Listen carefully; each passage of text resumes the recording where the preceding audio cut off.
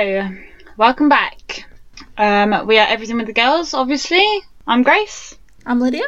And together we are just riding the waves of murder mysteries, spooky town, fun times. And we hope that you enjoyed our last episode.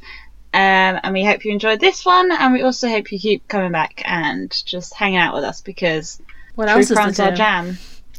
What else is there to do in Yeah, lockdown? exactly. And what else is there to do, really? Yeah. So you have no excuse but to support us. Exactly. If you do like us and you do like listening to us, please make sure you give us a review on Apple Podcasts. We have 2 reviews so far, not to brag. And of course, follow us on Instagram and subscribe and like our photos and just generally help us out. That would be great. Yeah. So, before we get started, we just wanted to give a little viewer discretion.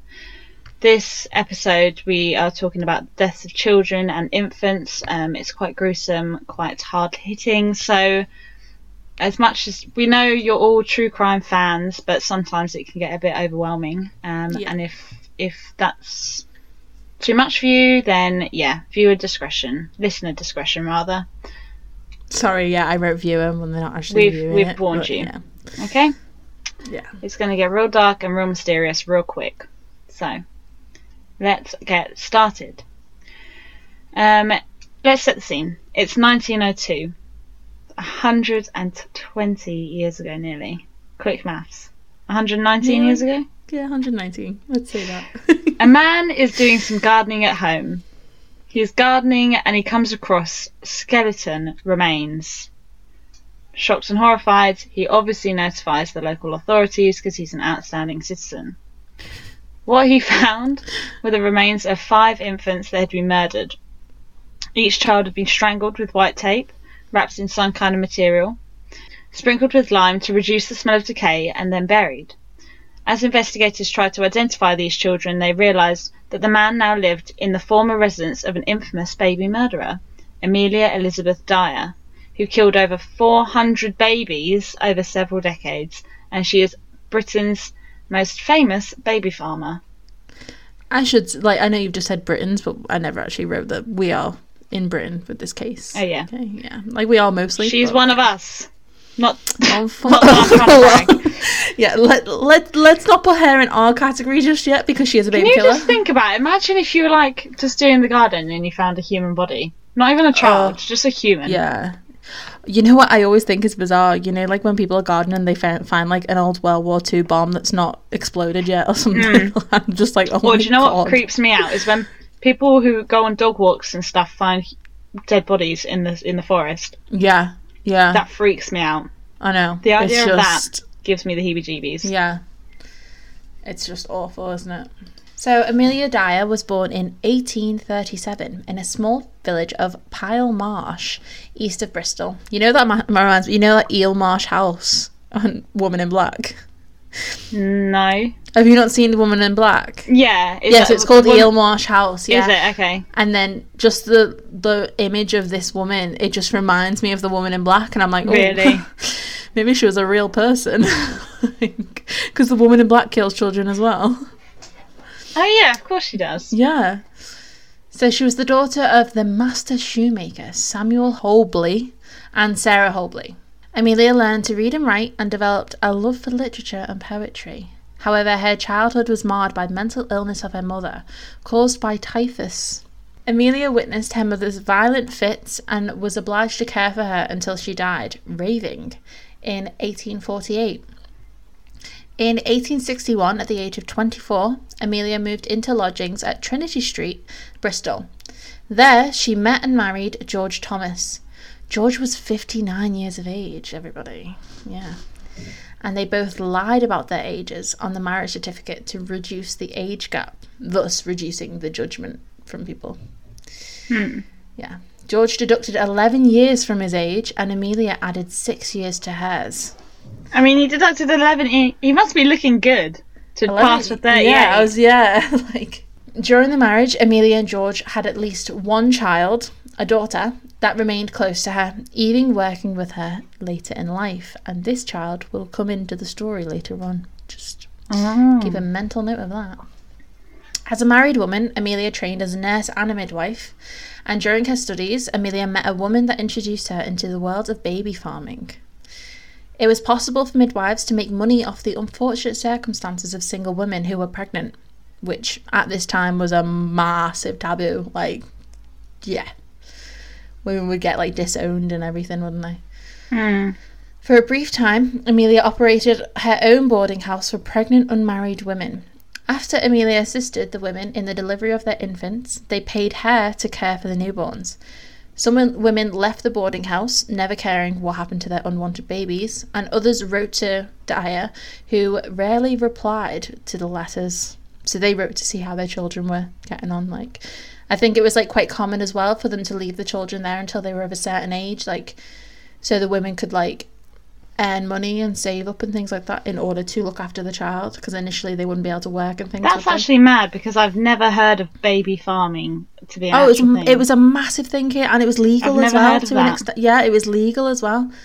I guess it makes sense, yeah. It's like there were these massive, like, it was almost like an orphanage as well, and women would be allowed to drop their children there for like 7 years. Like, they had like a time limit of 7 years, and then they went to pick them up, paid a fee, and then took the children home again. Because obviously the child, for that first 7 years of their life, they need the most care, don't they? Like, because you can't leave them. Like, you can't leave them to work. Yeah. But yeah. As she maintained her career as a nurse, midwife, and baby farmer, Amelia suffered from mental breakdowns and suicidal thoughts. There was a suspicion that Dyer was faking her mental illness, as she seemed to only suffer mental breakdowns when people became suspicious of the number of children that died in her care. Regardless, she did make one serious suicide attempt. She consumed 2 bottles of laudanum, a combination of morphine and codeine that tastes extremely bitter. Apparently, I've never tried it, if I'm honest. But she obviously wasn't successful. Years of extreme alcohol consumption and opium use had caused her to build up a tolerance. So that's why she'd survived it, because she needed just that little bit more. She can't even die. Exactly. So, let's talk about baby farming in England then, because I don't know. I didn't know nothing about this. Yeah. So, in Victorian Britain, the circumstances for most unmarried mothers were bleak. They faced a life of struggle caring for their children whilst earning enough to survive, in a society where single parenthood and illegitimacy were frowned upon. The Poor Law Amendment Act of 1834 made it so that fathers of illegitimate children were not obligated by law to support their children financially, leaving many women without options. That's mental. That's so backwards. I know. That actually makes me mad, but At least it's changed now. we won't get into that. Yeah. The Women in Trouble would place an advertisement in a newspaper seeking a loving couple to adopt their baby. Baby farmers often answer such ads, promising to provide the child with a happy and healthy life and home. Do you remember what that reminds you of? Ian Brady was adopted. Yeah, Ian Brady, yeah. Yeah, he was adopted because his mum put an ad in the newspaper on, like, the notice board. God, if only a baby farmer had answered that one. Oh, fucking hell. Sometimes the situation would be temporary, while other times it was considered a permanent arrangement. Societal norms and government avoidance created a world where Amelia Elizabeth Dyer would flourish as a baby farmer and a murderer. So this is where we come into the not so nice bit. So just a warning for you. Yeah. Recently widowed and with a daughter to support, she learned of the practice from a colleague. In 1869, she began advertising in local papers, stating, "Married couple with no family would adopt healthy child, nice country home, terms £10," which I don't know how much that is in these days, but I think that was like 100 quid plus. Amelia was keen to make money from baby farming, and alongside taking in expectant women, she advertised to nurse and adopt a baby in return for a substantial one-off payment and adequate clothing for the child. In her advertisements and meetings with clients, she assured them that she was respectable and married, and that she would provide a safe and loving home for the child. In 1872, Amelia married William Dyer, a brewer's labourer from Bristol.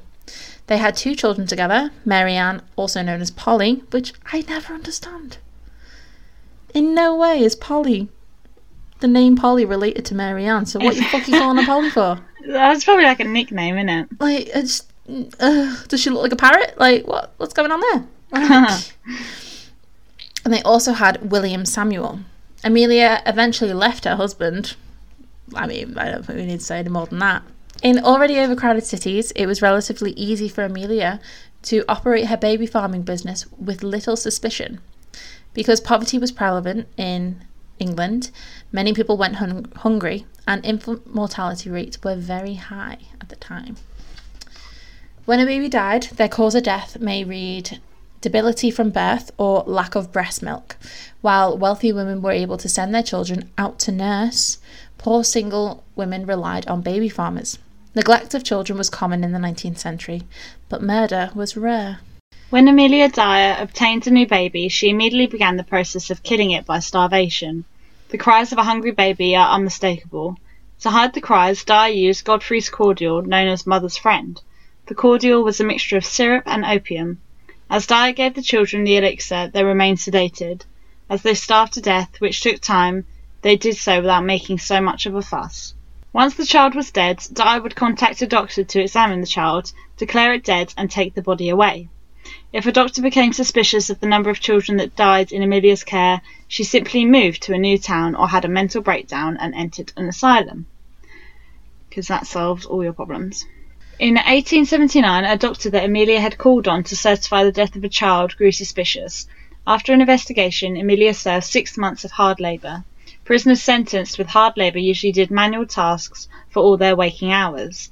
The tasks could include labouring in a prison workshop, prison farm, or simply moving rocks from one pile and creating a new pile. That sounds like prison now. I'm not going to lie to you. When Amelia completed her sentence and was released, she resumed her career as a nurse and baby farmer with one major change. Dyer learnt from her initial conviction. When she returned to baby farming, she would not involve physicians and began disposing of the bodies herself to avoid any added risk. She also relocated frequently to avoid suspicion and took up the use of aliases. From 1880 on, Amelia Dyer disposed of the bodies of the babies that she killed, making her a prolific serial killer.